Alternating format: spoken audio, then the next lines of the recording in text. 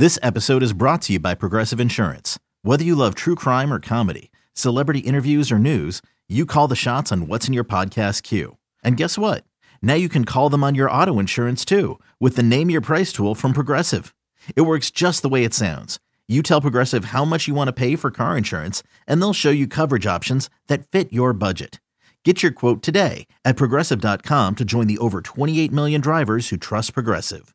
Progressive Casualty Insurance Company and Affiliates. Price and coverage match limited by state law.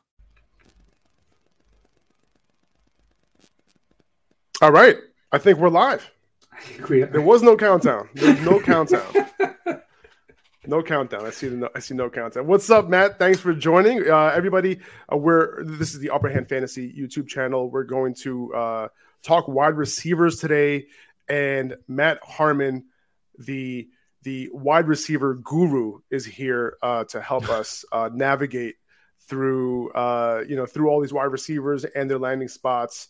So Matt, thank you so much for joining, man. Hey, I appreciate you guys having me on again. Hopefully that means we did a good show last year. We'll do a good show this year. This class is really fun. And I actually kind of sneakily like the post-draft shows better than the pre-draft shows, because now we can really take, skill sets and apply them to current rosters. It's like it's not hypothetical anymore. This is real stuff that's actually going to happen. We have a better grasp of it. So I'm very excited to talk about it tonight. Okay. I'm glad. And it was a really good show last year. Now, just want to introduce Joe as well. Now, if you don't know Joe, guys, he is known as a fantasy football analyst over on Instagram. And Matt gave us tremendous insight last year before the draft, right, on a lot of these rookies. And to be honest, all of us, we hold your opinions very lightly, very lightly, very highly, right? And not just us, the entire fantasy community, right? So you're doing some amazing work. We thank you for helping us navigate through all the noise. And there's been a lot of noise, right? Like through this whole draft process, right? But you simply tell us who wins on their routes, who wins against man, who wins against press, who wins against zone, how often do they win? Can they separate? Who can separate? Who should we be paying attention to? So welcome, Matt, again. So if you guys don't know about Reception Perception, that's Matt's platform, where all his charting is, his articles are. I highly suggest you guys go check out and bookmark receptionperception.com and sign up to get the upper hand. All right, I have to. All right, nailed it. Get the upper hand. Nailed it on your league mates. When it comes to all things wide receivers. So you have the incoming rookie class profiles on there. I saw that. You have veteran profiles as well.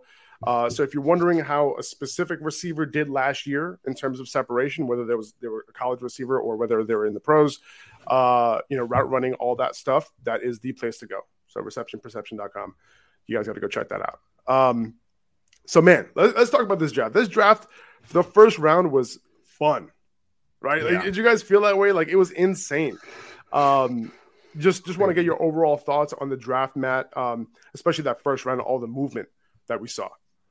Yeah, it's funny, right? It starts off kind of slow a little bit. We knew this was not like really a sexy draft class because we didn't have the high-end quarterbacks. We knew that, really like the best bet of the entire draft was under 2.5 quarterbacks. Like there was just no way. It was clear the NFL was not high on this draft class from a quarterback perspective. So we knew that it wasn't going to be like in years past. It wasn't going to be like even last year when, a ton of guys went in the first round, like the first 3 picks were quarterbacks. Like even we didn't even really know who the number 1 overall pick was going to be until, it seemed like it was going to be Trayvon Walker, but there was still some question right up until basically the pick was made.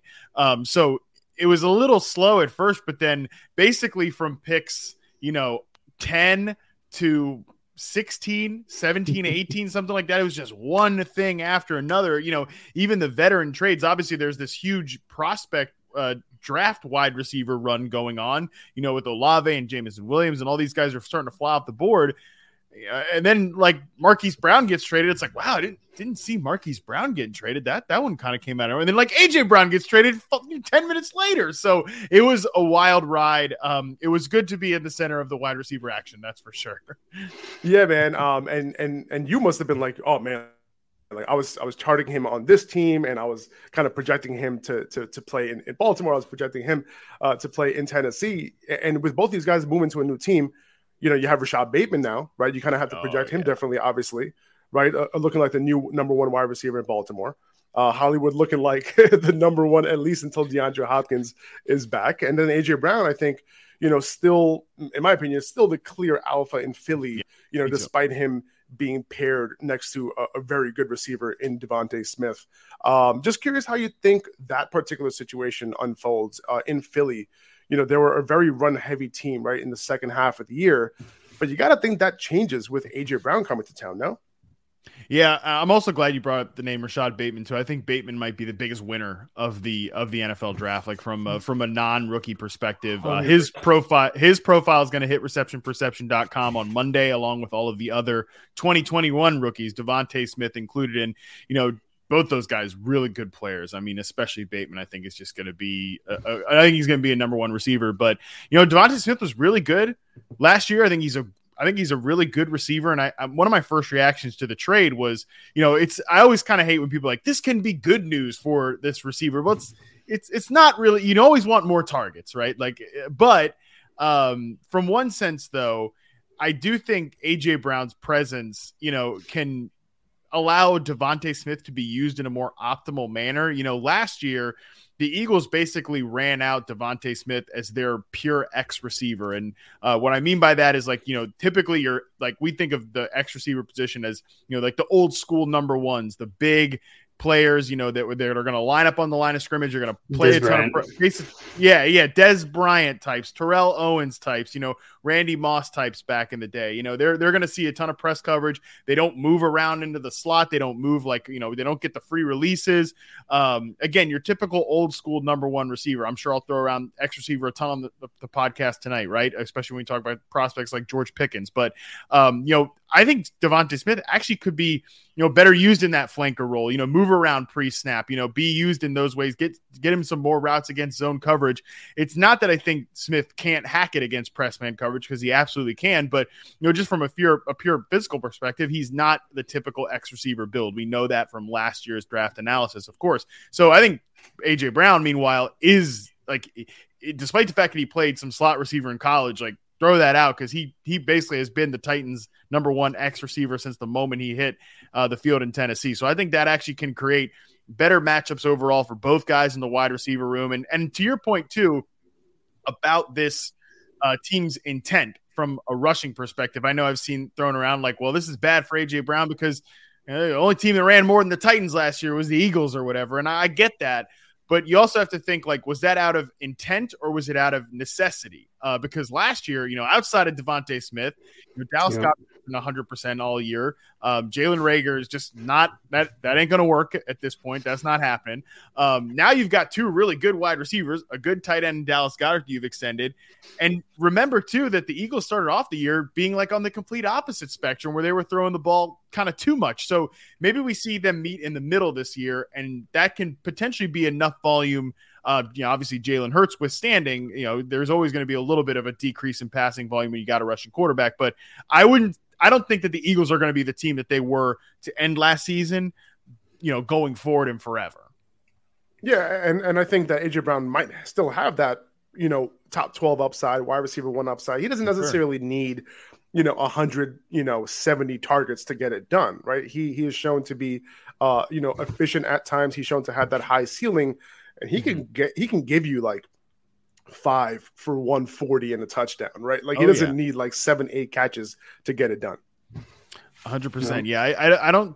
I don't think that you decrease him too much in terms of your rankings. I don't think you bang him down too much in terms of projections. I still have him, around wide receiver 9, wide receiver 10, somewhere there. Again, I don't know that he has the same, potential nuclear season that he could have had in Tennessee. I think he's got top 5 wide receiver talent, pure ability in the NFL. I think he is one of the, up there in terms of potentially one of the 5 best. He has the potential to be an elite wide receiver. Now he's just got to stay healthy. This offense has to click. But I think that, again, he's leaving a run heavy situation. He might be in still a little bit more of a run heavy situation. And, Ryan Tannehill's a good quarterback, but he's, he's not like one of the best quarterbacks in the NFL. And obviously Jalen Hurts is somewhere between average to slightly below average in terms of starters. So there's a lot of similarities, frankly, from the situation that he left to the situation he's in now.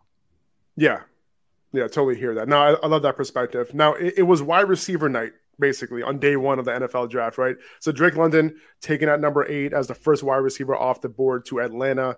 Kyle Pitts gets someone to take some of that defensive attention away from him. He was literally the only guy there.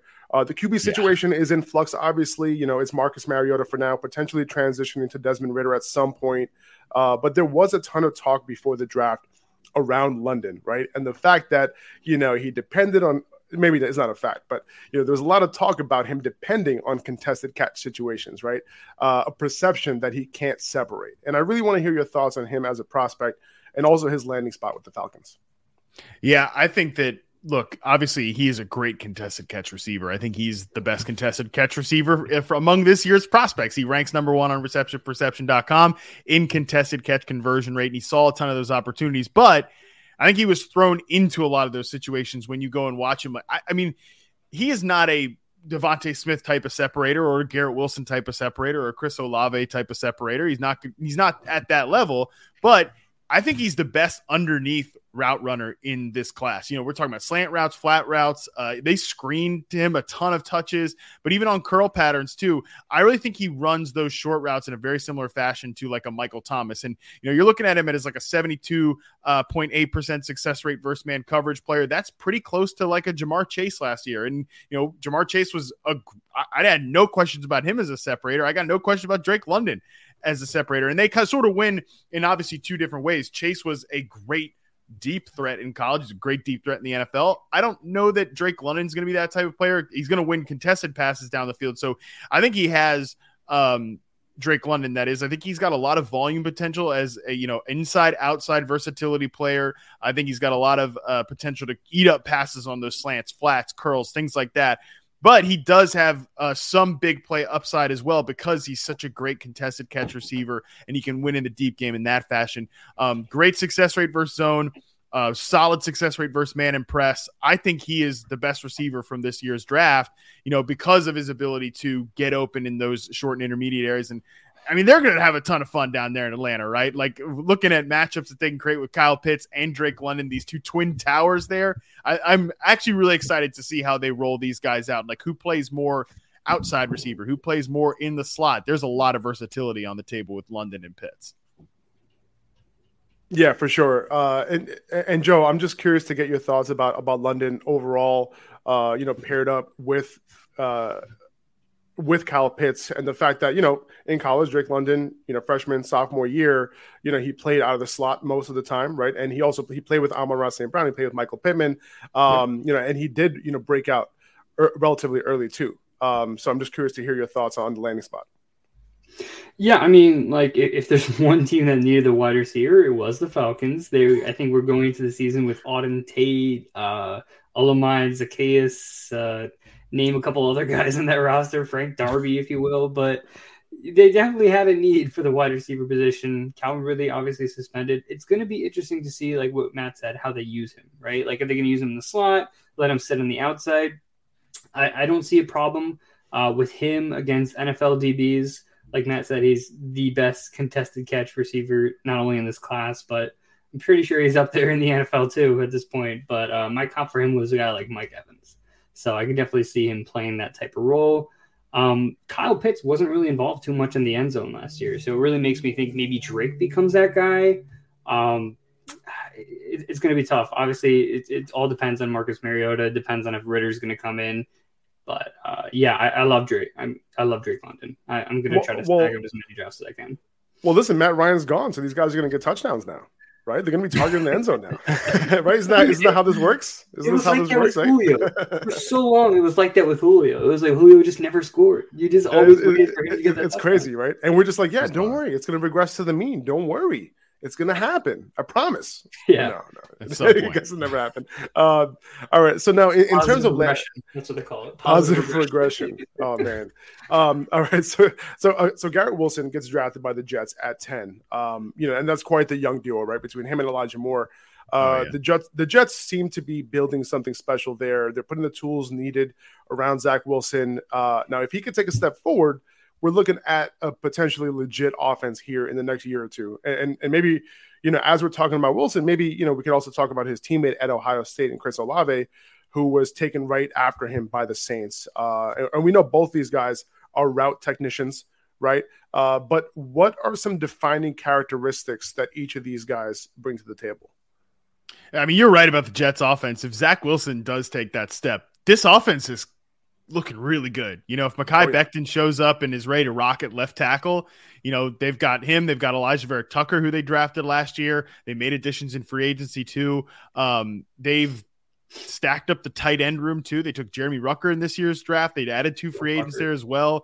Elijah Moore, you guys know I'm a huge Elijah Moore fan from last year's class. It's like now it's like, oh yeah, Corey Davis is there. It's like he might not even play that big of a role, and this is a guy that gave like $18 million per year to last year. Like when have the Jets ever had an embarrassment of riches at the wide receiver position? And if Garrett Wilson and Elijah Moore hit the ceilings that I think these guys can have, we're talking about a really, really interesting offense for sure. They even brought back Braxton Berrios, like him and Zach Wilson take like pictures together with each other's names on their shirts or the shirts. So, I mean, there's a lot going on potentially for this New York team. Matt, just keep going. I'm a Jets fan, so like I was just grinning. I was just grinning ear to ear as you were talking. Like I couldn't stop smiling. Like Zach Wilson. I mean, there's Faraz. It's all Breece Hall in the backfield. I mean, Michael Carter, there you go. too. There we go. That's what I'm talking about. But it's all comes back to the quarterback, too. It's like Joe Douglas can stack this deck as much as possible. It's just all on Zach Wilson. But I think he's got the potential to have a breakout season, Zach Wilson does. Like, this is an offense I believe in overall, the system, everything. So, it's like I'm feeling a little weirdly optimistic about the Jets. And you would know better than anybody. That's a dangerous game. Yeah. It's dangerous. It's dangerous game. 100%. Garrett Wilson, though. I think he is one of the best. I gave him the title in my superlatives article, which if people want to try out Reception Perception, they don't want to pay for it yet, but they want to try it out. Receptionperception.com. You go to the superlatives article. That's a free article. Anyone can check that out there. I named him the best after catch receiver in this year's class because he led the group that was charted in percentage of plays where he was out in space and broke multiple tackles. Like he's a big play machine with the ball in his hands, super explosive. He can break tackles. He can win with speed out there, but he's also a really good separator, man. I mean, you look at his route chart, a lot of green on there. He gets open deep, short, intermediate, every level of the field. A really good zone beater, good against press, good against man. I mean, he's just a really strong prospect overall. If people had him as the best receiver in the class, really hard to argue that. Now, I think he does have a few areas where he could tighten up the screws, I wouldn't be surprised if Elijah Moore has a better fantasy season. In fact, I think we should probably project that Elijah Moore will have the better fantasy season this year because he was just a guy who was such a good technician, ready to hit the NFL field and rocked last year when the quarterback play cooperated, when they actually, put him on the damn field.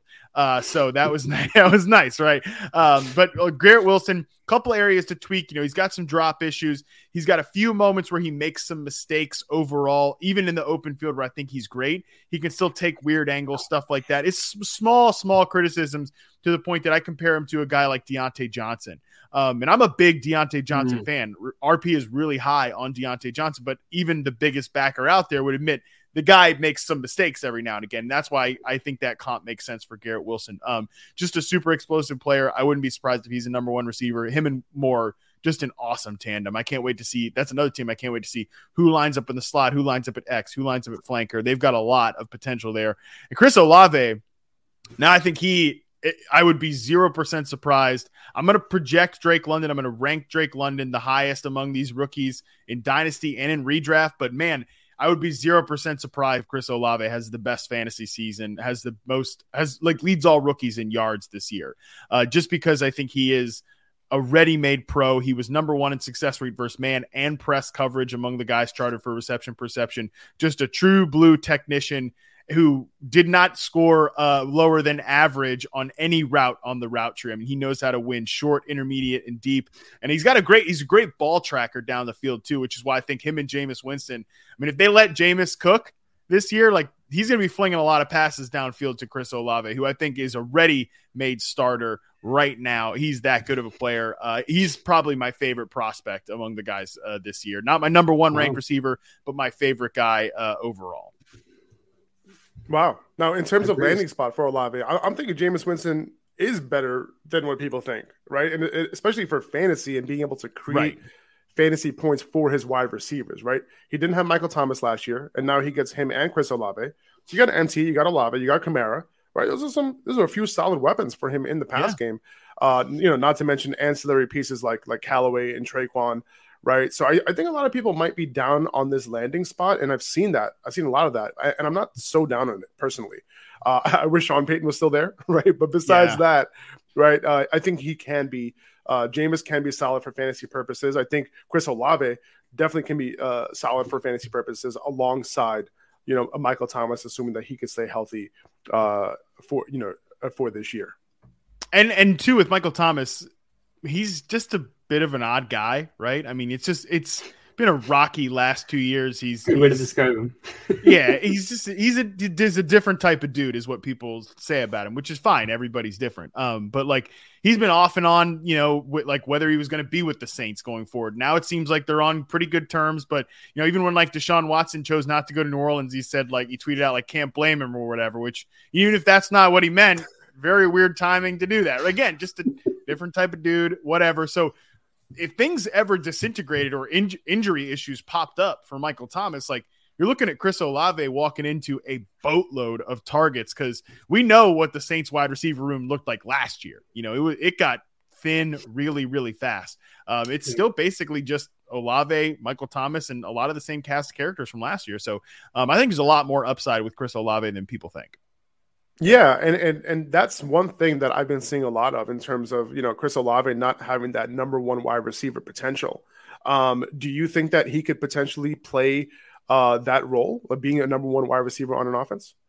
I don't really get where that comes from. I know some of it's a size perspective. Some people think he's not a physical player. He certainly is not good after the catch. Every stat backs that up. You'll see. That is definitely a hole in his game. Look, they're not comparable players at all because of the size perspective, but Mike Evans has never been a great after catch player. If you're going to be a guy who wins down the field, which I think Chris Olave will be, you can put up a ton of production just being a intermediate and deep, primarily an intermediate and deep wide receiver. He's just not a guy that you're going to scheme a bunch of touches to. He's not going to be like Drake London, where you're going to try, or Garrett Wilson or Treylon Burks, where you're going to try to get these guys in the open field and let him go to work. He's just a pure traditional wide receiver, not sort of in the new vein of guys that we've seen pop up, but I think he could absolutely lead a team in targets. And, I compared him to Calvin Ridley. Calvin Ridley was a guy that's I didn't really think he was going to be a number one. I didn't think he would necessarily easily project new number one receiver role. But he walked in as a ready-made number two right away, was a starter for the Atlanta Falcons. And then he kind of grew into a number one receiver before his career stalled out once Julio Jones transitioned out. I think we could potentially see the same story play out with Chris Olave and Michael Thomas. It's funny you mentioned the Calvin Ridley. I feel so much better about my own ability to watch film now, because literally on my post about Olave, I mentioned he's not good after the catch, and the pro comp, I got a picture of Calvin Ridley right in there, and there we go. It just kind of seems like the same. He'll find the soft spot in the zone, and he's good to get that chunk yardage, but where he makes that catch is where that ball is going to be. Basically. Right? Yeah. Right. So and Calvin Ridley always had that knack to kind of just get open, and it's funny because you mentioned not being good after the catch. I don't know if you've seen that compilation video kind of making fun of Calvin Ridley gambling on himself, where he would take the ball and run backwards or run sideways. The perfect example of not being good after the catch. So I like that comp a lot. So Jameson Williams, right, coming off of that torn ACL, doesn't seem to be thrilled to be a Lion after seeing his introductory press conference photos. So what do you think the deal with that is? Because I kind of felt the same way when Justin Fields but they even interviewed Jameson Williams right after he got drafted, and he just gave I think it's Melissa Stark, right, from NFL Network, just gave her nothing. I mean, it was just deadpan, nothing. But there are a lot of pictures of him like celebrating with Lions fans afterwards. Like so maybe he just hates the media. I don't know. I don't know. No, I mean I've seen him smile with the media before. That's the thing. Like and people on Twitter were posting like pictures of him smiling with the media and like all that. So it's like only time we see him like just like this. Like is during that introductory press conference. Like I do not want to be here right now. This is not. And it's so funny too. It's just so funny too because Aiden Hutchinson is like so happy to be there, and Jameson Williams just like kind of hair in his face and just I don't know if you guys saw this, but Aiden Hutchinson was like trying to congratulate Jameson. They were in the hallway of the NFL draft, and Aiden walks up to Jameson like, "Hey, Jameson." He goes, "What's up?" Oh, Aiden, hey, what's up, man? How you doing? It's just like he was just I don't think he was too happy, you know what I mean? And he wanted to be a nice guy to Aiden, obviously. It's got to be the fact that he was the fourth wide receiver taken. And I think that's what it is for these guys. Like he sees, the Saints trading up for Olave, he sees Wilson go in front of him, he sees London go in front of him. I feel like some of these guys feel like they're every guy in the draft is the best guy in this draft class. So he might have taken that mentality to the point where, and there was a lot of steam on Williams as like potentially the first wide receiver leading up to the draft. There was some like talk like Atlanta or even like the Jets. Like there was some talk like, hey, if the Jets want him if they want him at 10, they better just take him at 4 because teams are going to be ready to get up there. But I don't know. I ranked him wide receiver 4. I felt pretty comfortable. I mean, look, James Williams probably doesn't agree with me, but I felt like he was the 4th wide receiver in the draft. I think it made sense. And the landing spot, right, guys, is the biggest surprise of it because no one saw Detroit making that trade up, especially for a wide receiver. With the Vikings, nonetheless. Yeah. The fishing rifle. Right. Yeah, it was nuts. But obviously, we all know that Jameson Williams can totally burn. One of the fastest players just on the field. You see him outrun SEC defenses like everybody on the defense at least 2 or 3 times a game. I think obviously good player against success rate versus success rate versus zone and man. Definitely a guy who knows how to get open. The areas where I think he can improve, curl routes, comebacks, those routes where he's going to snap back to the quarterback. That's the type of thing that can take you from being just a situational deep threat to like a number 1 receiver. Is he going to be more of like a Mike Wallace, or is he going to be more Deshaun Jackson? Is he going to be Will Fuller? Or is he going to be, again, kind of like a Tyreek Hill type of guy? Hill, Jackson, those guys knew how to control their speed, throttle down, snap back to the quarterback while selling that vertical pattern. That just leaves you like with yards and yards of separation. Is he going to be one of those type of guys, or is he going to be more of like a Mike Wallace, who I think is kind of a comfortable comparison for him right now because he's not great off the line of scrimmage. There's some issues against press coverage for sure, but there's a lot of potential there. If he can develop sort of those areas in his game, I think he could become a number 1 receiver, but I wouldn't be surprised if he ends up being more of a better NFL player than a fantasy player, just because like if you're not going to be a Deshaun Jackson, if you're not going to be, a Tyreek Hill and command a ton of targets, if you're going to be that Mike Wallace type of guy, you typically want someone else in the receiver court to go along with you. And I mean, they have a good guy in Amon-Ra St. Brown there, who I'm a big fan of. Like, I think those 2 guys actually really, from a skill set perspective, complement each other really well. So I see why Detroit looked at those 2 players and were like, we have to go get Williams because he will actually really complete this offense and where we want to go. And they have a bunch of underneath guys, right? They have Swift, they have Hawk, they have Amon-Ra, right? And like just adding him brings that element of speed, opens up the entire offense, and creates space, right? Now I could be wrong about this, but I don't see him making a huge impact, especially year 1 coming off of the ACL, right? I love the skill set, obviously.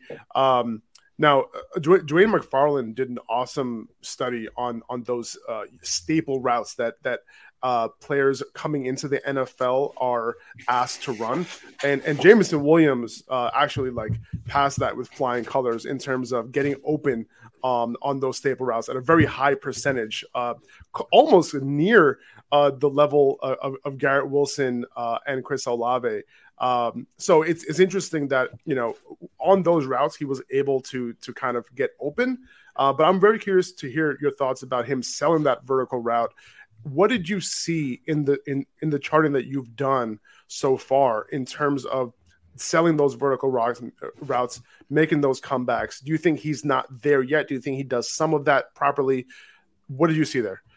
Yeah, I would say he's not where he needs to be yet, but there's plenty of signs that he can get there from a route running perspective. With these guys, again, like the thin, deep threat, like leaner guys, you want them to be in that flanker role. I don't think he probably profiles as a true X receiver. So you're going to get him away from press coverage a decent amount. So that's not like a damning note, but I think obviously the stronger and more convicted he is in terms of selling those release moves off the line of scrimmage, but also further on down the route, selling the vertical route and then snapping it back like cleanly, comfortably, and not getting tangled up with the cornerback when he's trying to come back on the curl or on the comeback route. I think that's what, again, that's going to be the difference between, is he a, 90 to 100 target guy who you're living off big plays? He's a great player. I actually think in a way is, small tangent here. Like, I actually think in a way he has a great floor as a player because, and I'm talking strictly from an NFL perspective and not from a fantasy perspective, like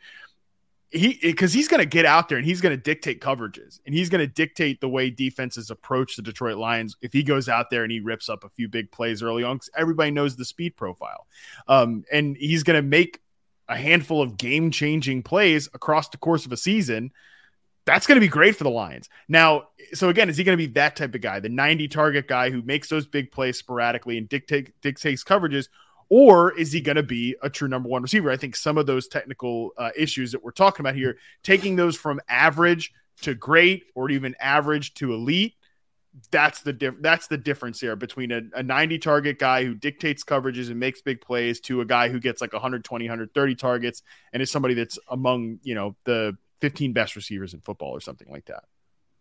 Okay. I love that. That's great context. Now, moving on to the 16th pick in the NFL draft, Jahan Dotson was taken a lot earlier than I thought he was going to be taken. 16th overall to the Commanders. My guess, when looking at him earlier and going over his prospect profile was that he would start in the slot, for a handful of teams. And I think with the Commanders, I personally kind of see McLaurin as the X, Curtis Samuel as the potential flanker, and maybe him be able to produce right away out of the slot. He did play on the outside a ton at Penn State, but it seemed a little early for me for that type of player. But, maybe I'm off on that, Matt. What are you thinking when you see Dotson go that early? Yeah, my best friend, he's like my brother. We grew up together around the DC area. Actually, he's a huge Commanders fan, wherever they are now. Like, he's texting me on the night of the draft, like, why do and I'm trying to sell him on the pick, right? Because I like Jahan Dotson a lot, but he's like you looking at, the big boards and stuff, like, why do we take this guy at 16? But I'm like, let's focus on the positives here because I think he's a good player, man. Like, I thought he would have been a slam dunk second round pick. I would have totally understood if a team like, Green Bay or Kansas City took him at the end of the first round. I think, him going where he went really sort of like, that's why teams like the Packers or Kansas City were like, let's take a stop here for a second, and not be the ones to continue to reach on wide receivers in the first round. But Dotson, I think he's got the best hands in the draft, lowest drop rate among the guys on reception perception, and number 4 in contested catch rate. Like, the guy knows how to reliably catch the football, and he knows how to track balls down the field. And I mean, I thought I felt bad for Drake London watching him and his quarterback play. And then I watched Penn State, and my God, I mean, I'm sorry, Sean Clifford and the fellas there. They sucked, man. Like, so he knows how to track those off-target passes and win contested catches when he gets thrown into those situations. And I also think he's the best receiver beating zone coverage in this draft. I think it's him and Garrett Wilson as a pretty good 1-2 there. 87.4% success rate versus zone coverage for Jahan Dotson. Again, that's right up with some of the best receivers. I think he probably is a slot guy, at least early on. Maybe him and Curtis Samuel can split the Z receiver duties. I agree with you. I think that Curtis Samuel is better fit as a Z receiver than a slot receiver, playing as the flanker on the outside there. And that was really where he had, his best season in terms of separation. Kyle Allen was not cooperating from a quarterback perspective in Carolina. This coaching staff, Scott Turner, Ron Rivera, that's how they used him. And I think that's the role they pegged him for when they signed him to go there to Washington as well. So I like the way Washington's receivers are set up right now. And I think Jahan Dotson, my player comp for him, was Doug Baldwin, because think about like a guy who won from the slot, but could get down the field, wasn't like the Cole Beasley, Jamison Crowder, pop gun slot receiver types.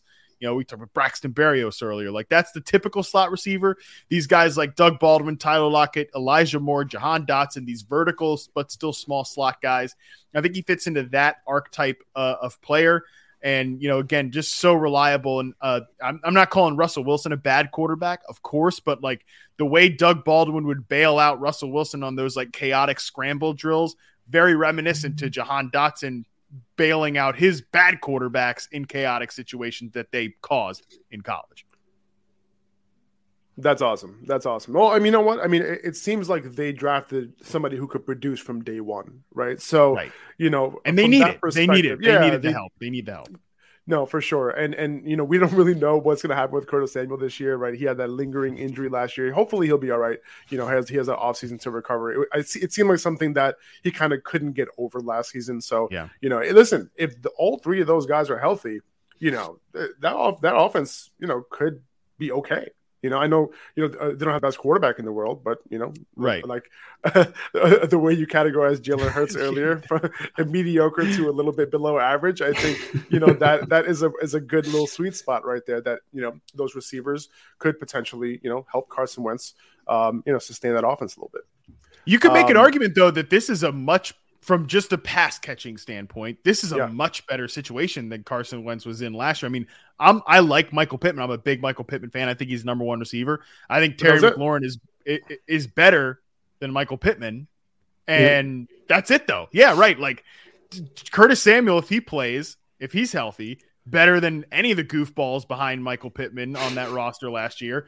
Jahan Dotson's certainly better than like a Paris Campbell slot receiver or whatever T.Y. Hilton has left. So, you know, they have Logan Thomas at tight end. I think he can still play.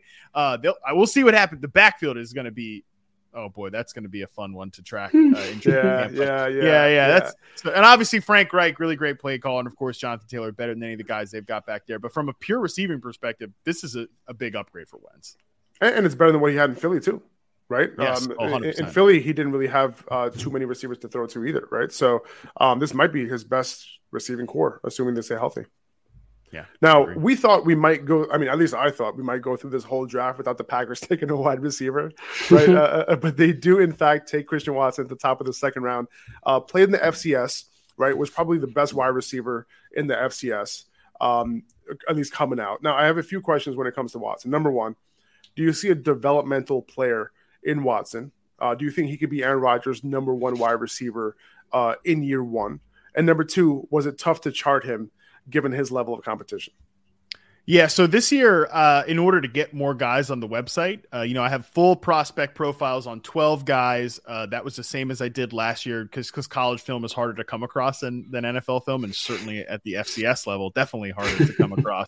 I put a feature up this year called the Rookie Roundup, where I took like 2 or 3 game samples of guys. And so they're not like the normal 8 game sample for reception perception, not the normal sample sizes. So they're not going to affect like historical percentiles or success rates or anything like that. But just to kind of give people a taste of these guys. Christian Watson was one of those players, Calvin Austin, Khalil Shakir, a couple of names in the Rookie Roundup. But I obviously, again, Christian Watson fit into that group. So not a player that, he's just a tough player to evaluate, man, because like even in that offense, they're running the ball a ton, not getting a ton of pass routes. I don't feel like, I even said this, and just to be honest, like, I don't feel super comfortable with the data, the route data that we have of him, just because it's such a limited sample size.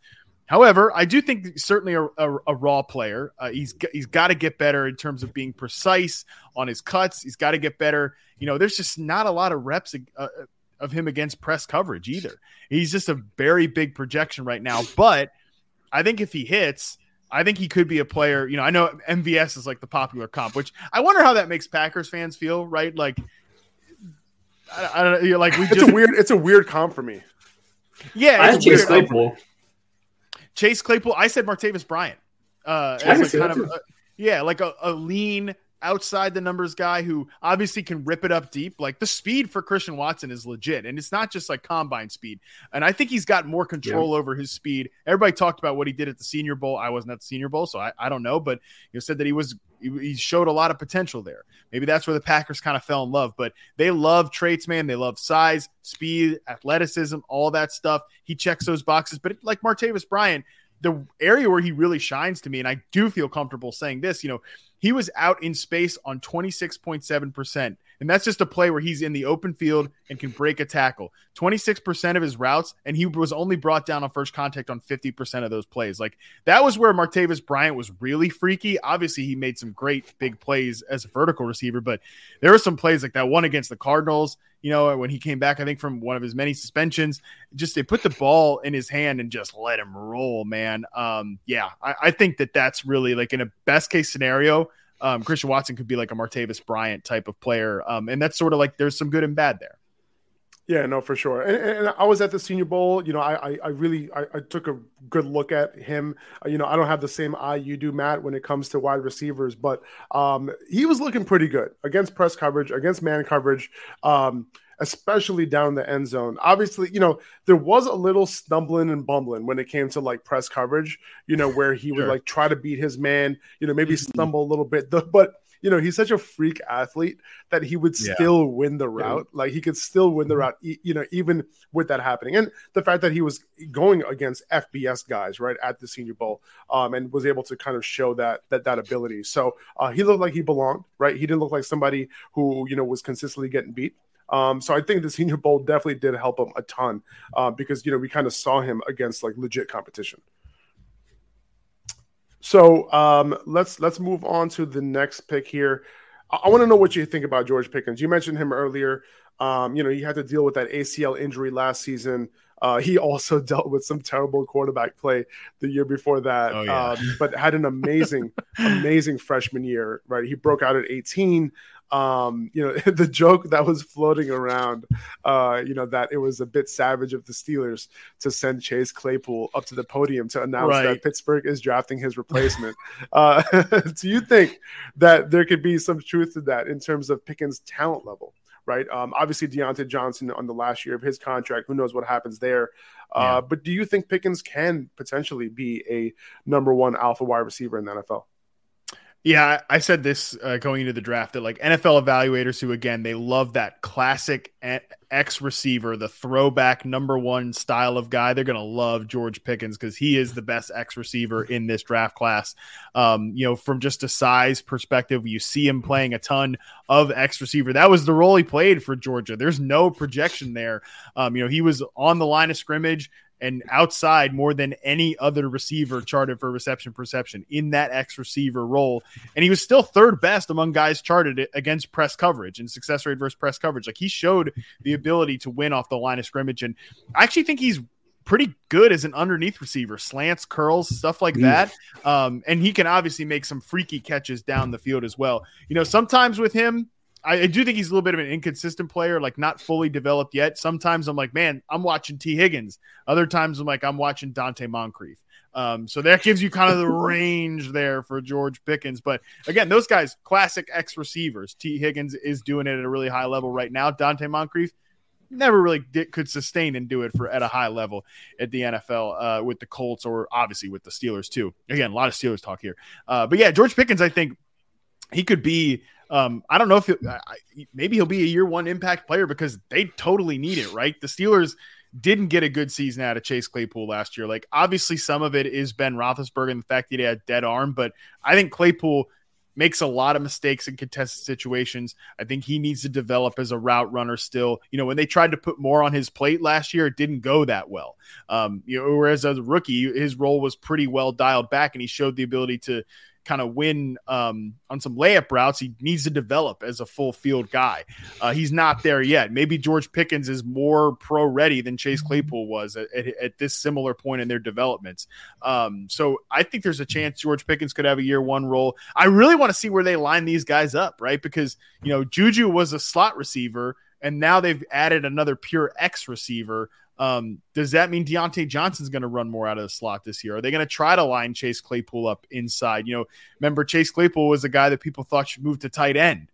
when he played at Notre Dame. I don't know that is necessarily what needs to happen, but maybe he benefits more from playing inside. I don't know. They also drafted Calvin Austin, who's in the reception perception rookie roundup. I'm a big fan of Calvin Austin. Like, you couldn't pick two different builds in terms of George Pickens and Calvin Austin, but Calvin Austin was out there playing X receiver in college, getting open, winning at a pretty high rate, and kind of winning contested catches at a decent rate too, winning against press coverage at a decent rate. He's not going to play that role in the NFL because of his build, but like maybe he emerges as the Steelers' long-term slot receiver. Like, I think there's a lot of intrigue to like Deontay Johnson's a number one guy. I think you can, obviously the contract situation notwithstanding, I think you can project him into that role. But then, like with Claypool and Pickens and Austin, I'm kind of really ready to believe anything with these guys. Yeah, no, for sure. And the Steelers, like, they seem to know what they're doing when they draft wide receivers, right? Like, we might want to put a little bit of weight, to who they draft and what their opinion is, right? And you brought up Calvin Austin. He was another guy who was at the Senior Bowl, and I'm gonna tell you this right now: like, nobody could cover him. Like, there was nobody at the Senior Bowl who could cover him. If you're talking one-on-ones, if you're talking press coverage, it didn't matter. The dude knew how to release off the line, and he was out. He was out. Yeah. They could not cover him. So, and it was at the point where, it was really at the point where if he lined up on the outside, they had they kind of like moved the safety over to that side because he actually needed help, right? When they were doing the scrimmages, like we saw it all the time. We continually saw the defenses shift toward Calvin Austin's side throughout practices, which was super interesting. Now, one guy that keeps getting compared to Calvin Austin is Wan'Dale Robinson, right? And he went super early, right? A lot earlier, like a few rounds earlier than I thought he was going to go to the Giants. I thought Dave Gettleman was making a comeback if he made a guest pick for the Giants.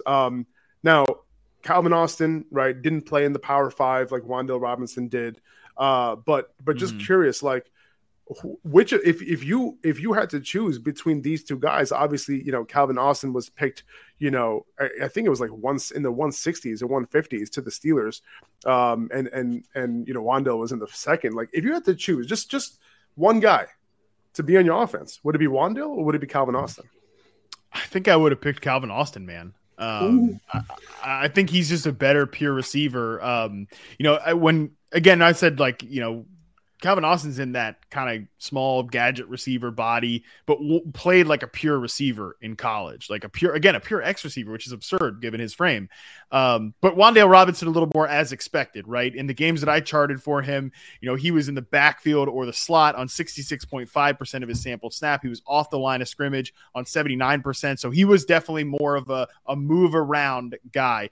He ran a screen pass on 18% of the routes that I charted. So he's much more, I think, in that create a touch type of role. I think that's where you're projecting him. I think the pick clearly sends a message about where they're at with Kadarius Toney. I don't care what the Giants say. There's clearly something there, which no shock if you read his reception perception profile. There's a lot of development that needed to go on there, and I don't think that Toney has approached it the right way so far in the NFL based on what we've seen. So I think that Wan'Dale Robinson's a pretty good player, though. Like, I think he can.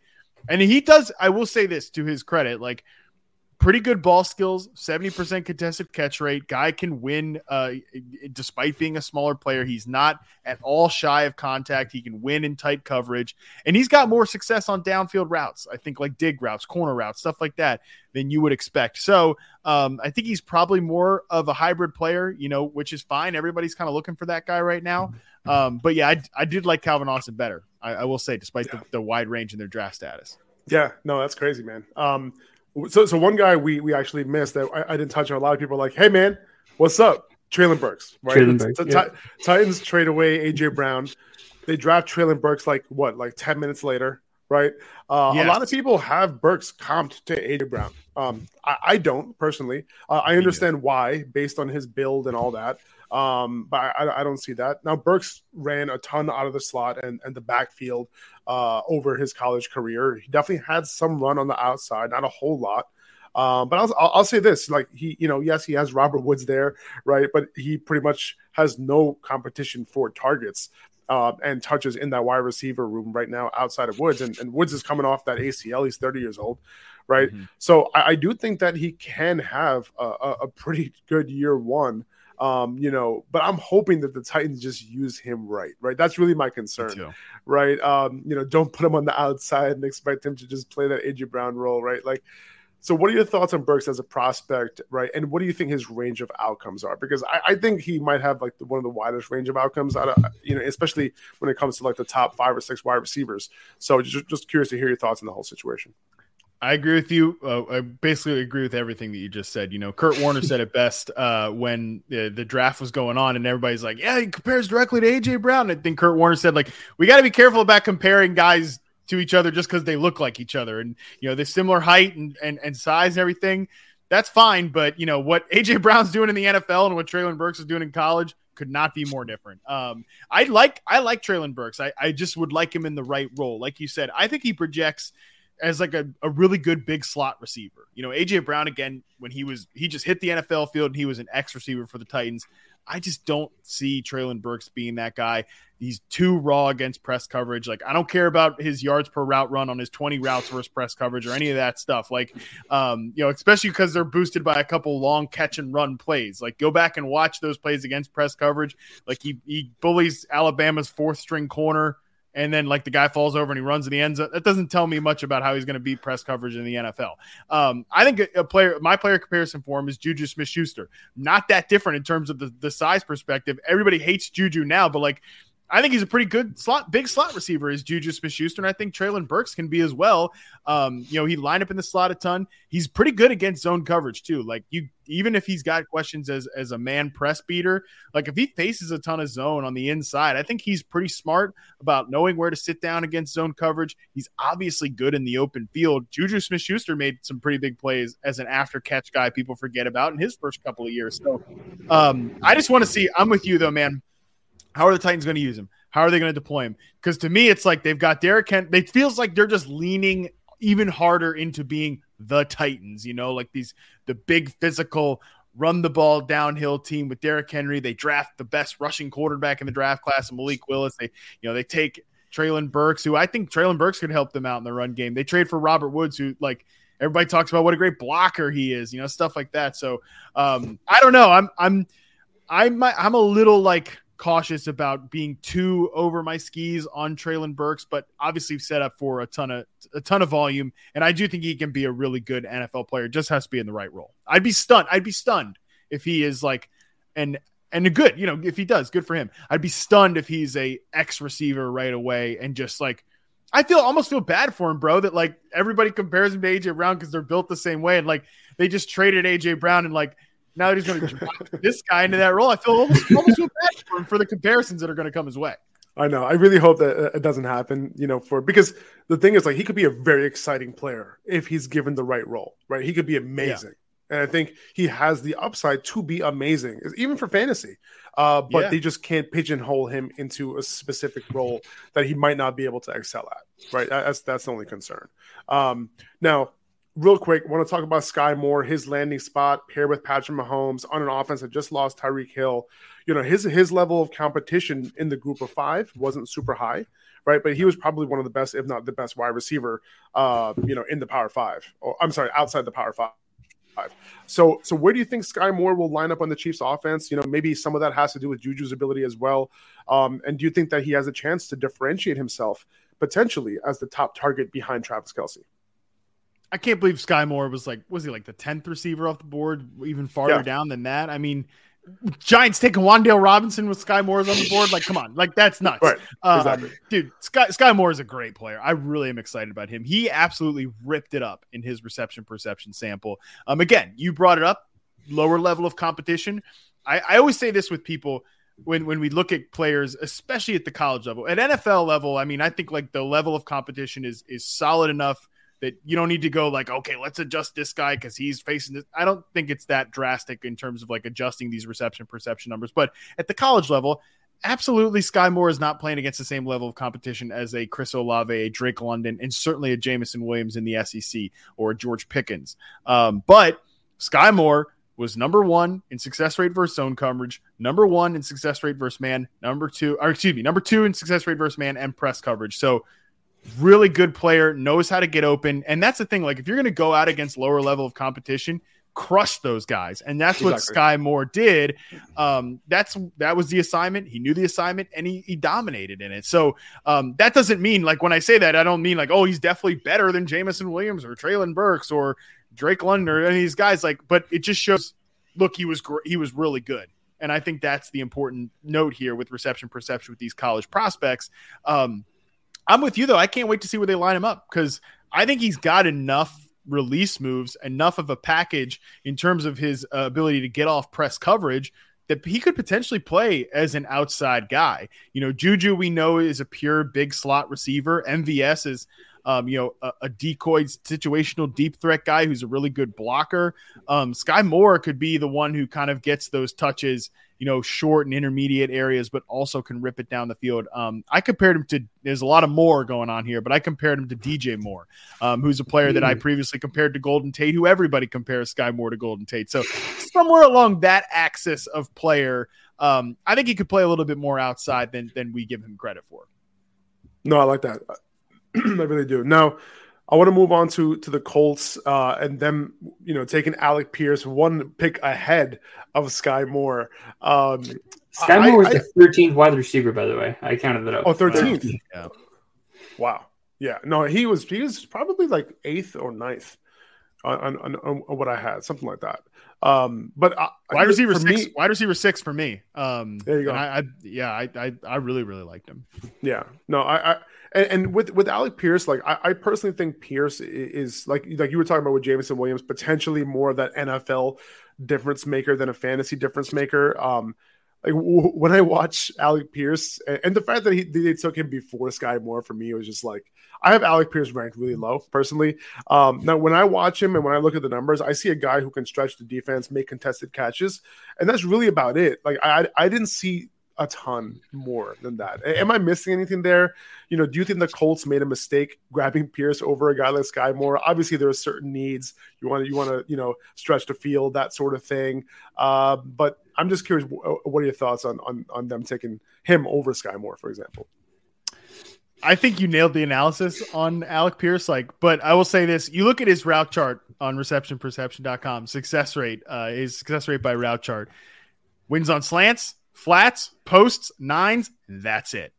It's just deep stuff, slants. I said this in his profile. My comparison for him is like kind of the bad takes that people had about DK Metcalf when he came out, when they were like, he just knows how to run slants and goes. Like, that's Alec Pierce. Right. I was wrong as hell about DK Metcalf. Those were bad takes, but that's all Alec Pierce does. Slants, deep routes, but he's a good contested catch receiver. I personally would rank Sky Moore higher, but obviously the Colts wanted sort of a more pure outside receiver who is going to be more of a vertical threat and win those contested passes. Like, I actually don't think there's too much overlap between a Michael Pittman and an Alec Pierce. Like, I think that, Pittman, you ideally want to get on those in-breaking routes in the intermediate area. Pierce, you're going to let him rip down the field. That's going to allow Michael Pittman to not be the pure vertical threat in this offense. And, quick hitting patterns like those slants and flats will be great with Matt Ryan. Pittman can run those routes too. I think Michael Pittman's a much, much better prospect and player than Alec Pierce will be in the NFL. But I get why these two guys complement each other well, and I get why the Colts went that way, even though, I personally like Sky Moore better. Okay. Interesting. Now, this is the last wide receiver we want to hit on. David Bell, last wide receiver to be taken on day 2. Extremely productive in college. Broke out very early. Not a lot of sizzle to his game, maybe zero sizzle. But where does David Bell win? Right? Where does he win? And now that he's paired with Deshaun Watson, right, it becomes a little bit more interesting. Right? Can that elevate him to a legit fantasy producer? I think so. I'm high on David Bell as another one of these like power slot receivers. I think from an athletic perspective, you're going to want to play him inside, but he really showed the traits to win there. He's in the rookie roundup as well as David Bell, 81% success rate versus zone coverage. Those are the routes he ran most often. Curls, digs, those in breakers, flat routes as well. If you're going to be a big slot receiver, you're going to be running a ton of flat routes against zone coverage. David Bell showed he could do that. And he's a hoss after the catch, man. Like, he's tough to bring down in the open field, can win contested passes too. I know the athletic comparables are going to be terrible for him, but I get why the Browns looked at him like production's there. He just projects to be a solid slot receiver. Like, what they were doing with Jarvis Landry previously, just throw David Bell in there as the younger version, right? And I mean, I think they still need an outside receiver. I don't know if Donovan Peoples-Jones is ready to be like a consistent starter. They've got Amari Cooper. Maybe David Bell can be like a flanker slot hybrid. But ideally, I think you want somebody else. Just call Will Fuller already. Like, you want somebody else there to take the top off the defense as your number 2 outside receiver. It's going to happen, right? Like, it's going to happen. It's got to happen. Come on. How has it not happened already? Everyone's going to be drafting Amari Cooper probably in the 4th, 5th round. His finger, right? He can't reach the digits on the phone to pick it up. I don't know. Can't sign the contract. Yeah, the finger. All right, so I appreciate that analysis because I actually didn't see David Bell as somebody who you would put in the slot. And when you say that, it's almost like any receiver who you think, oh, in the slot, huh? That would be interesting. Like you're like, okay, I can kind of see that. Now, before we let you go, are there any day 3 guys who might be going under the radar? We mentioned Calvin Austin, but mostly because they were taken on day 3, right? And this may or may not be a Khalil Shakir question. It's good because it was going to be a Khalil Shakir answer. I really like Khalil Shakir, man. He's just a player who, we talk about like that's the next Deebo Samuel. Khalil Shakir was used like in a Deebo Samuel type role. And I think he's got similar contact balance. I'm not Deebo's like elite in terms of contact balance in the open field. The best. I mean, you think he literally is like a 1-of-1 player, but Shakir shows the ability out in the open field to break tackles and just stay on his feet. He went down on first contact on just 47% of his in-space attempts in the reception perception rookie roundup. Showed a really good ability to beat man coverage and zone coverage. Not a ton of routes against press, just 8.5% of his charted routes. But, man, I think he can win on those short in-breaking routes. And I think you get him touches in the open field, he can be something for the Bills. The landing spot is just like, it's perfect, right? Because Jamison Crowder's there as a potential placeholder. Shakir, I think, could grow into that slot receiver role. Just makes so much sense with what they've got, obviously, in Stephon Diggs, Gabe Davis. You need a little more. That's the thing with Cole Beasley. Like, I talked about the pop gun slot receiver guys. Jamison Crowder's another. He's at this point in his career, he's more that pop gun receiver, slot receiver. When Washington originally, beginning of his career, he had a little more verticality to his game. Probably not there at this point. He's just like, you need a little more punch from that slot receiver position. I think Shakir's a guy who can give you some punch. I love it. Joe, if you had to name one guy besides Khalil Shakir, besides Calvin Austin, day 3 wide receiver who could potentially do some things, I don't mean to put you in the spot, but I'm going to put you in the spot. Yeah, just a little bit here. Romeo Doubs. I mean, like, and again, am I not pronouncing his last name right? Doubs, I think that's how you say it, actually. Doubs, Romeo Doubs. Doubs. But, I mean, like, obviously, any wide receiver landing Green Bay at this point, just kind of who's going to take that next step. If Christian Watson doesn't take that next step, maybe Doubs. I'm not going to get over that. It's Doubs. But it's Doubs. Noted. But, I mean, like, I don't really see – we talked about Calvin Austin already. Khalil Shakir is definitely another guy we could have talked about. Bo Melton. I've heard good things about him. Him, Rutgers, yeah. Yeah, I mean, 7th round to the Seahawks in a room where they really don't have an answer at wide receiver 3 other than, I guess, Dwayne Eskridge, which well, who's going to be good? Bo Melton's brother coming out next year at corner. He's actually going to be good. I think so. Yeah, I think so. Well, we'll be looking out for that. But as far as receivers go, the only guy I can really think of, other than guys we really talked about, is Romeo Doubs, only because of the landing spot, his size, and what he could do on that offense. So, yeah, I'm really curious what happens with Justin Ross. Just to see like, hey, can he do Kansas something? City, can right? he? He ended up undrafted and he ended up signing with Kansas City. So we'll see what happens. I was curious to, the fact that he landed with Kansas City, that's great. But I was just curious to see what would happen with him regardless, because of that monster freshman year. And obviously, real health concerns there. But I couldn't believe that he went undrafted. I thought a team would take a shot on him, maybe 5th, 6th round, or even earlier, honestly. I thought it was stunning too that he didn't get like signed right away. Maybe that's like, okay, teams are taking their time or he's taking his time to make a decision, but that usually is like a little bit of a red flag to like, he wasn't like an immediate, the draft is over, signed a contract on Saturday. It took him a little bit to land with the Kansas City Chiefs, but I didn't think his film was as good as some other guys did. Film watchers I respect last year really thought his film was great last year. Reception results. Yeah. Not reception results, not as much. I thought he would be like in an Allen Lazard type of role. Again, another power slot type of guy. And, Kansas City, Juju is only on a 1-year deal. Like, let's have him make the freaking team first. But, I mean, maybe that's a long-term replacement. One other J3 guy, just want to shout out, Kyle Phillips out of UCLA. Goes to the Titans late in the draft. Look, obviously, we want Treylon Burks to play as a slot, but, Treylon Burks is going to play some outside, right? He's going to play as a flanker a little bit, too. There, Robert Woods will be there as well. Kyle Phillips, the guy to keep an eye on as a potential poor man's Hunter. I know it's such a stereotypical thing, but poor man's Hunter Renfrow, right? He has that ability to beat zone coverage and win some decent catches there. Just somebody to keep an eye on too, because the Titans receivers stink. I mean, after Burks and Robert Woods, it's like Nick Westbrook-Akina and the guys from last year.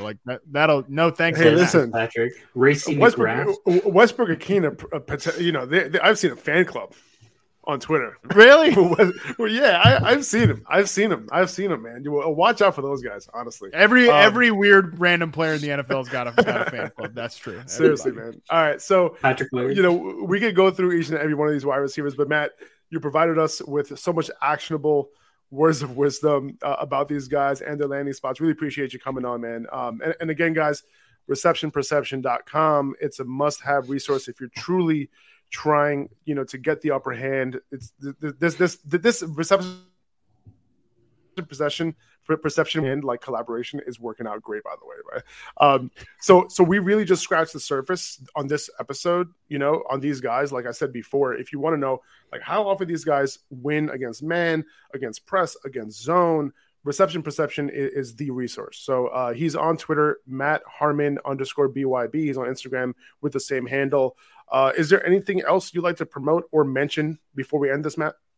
Yeah, I mean, definitely only follow me on Instagram if you want pictures of my dog and the food I'm cooking and stuff like that. I'm terrible about posting football stuff on Instagram, but stay for the food. Come for some football every now and again. Stay for the barbecue. But just if everybody listening to this, just subscribe to the Yahoo Fantasy Football Forecast as well. Our podcast, it's gonna be pretty fun. I think we got a lot of good stuff planned this year. Should be pretty fun. And of course, please check out receptionperception.com. 100%. All right. Again, Matt, thanks so much for doing this, man. And we'll talk soon. Thank you, guys. I really appreciate it. Keep crushing it out there, man. Appreciate it. Bye-bye.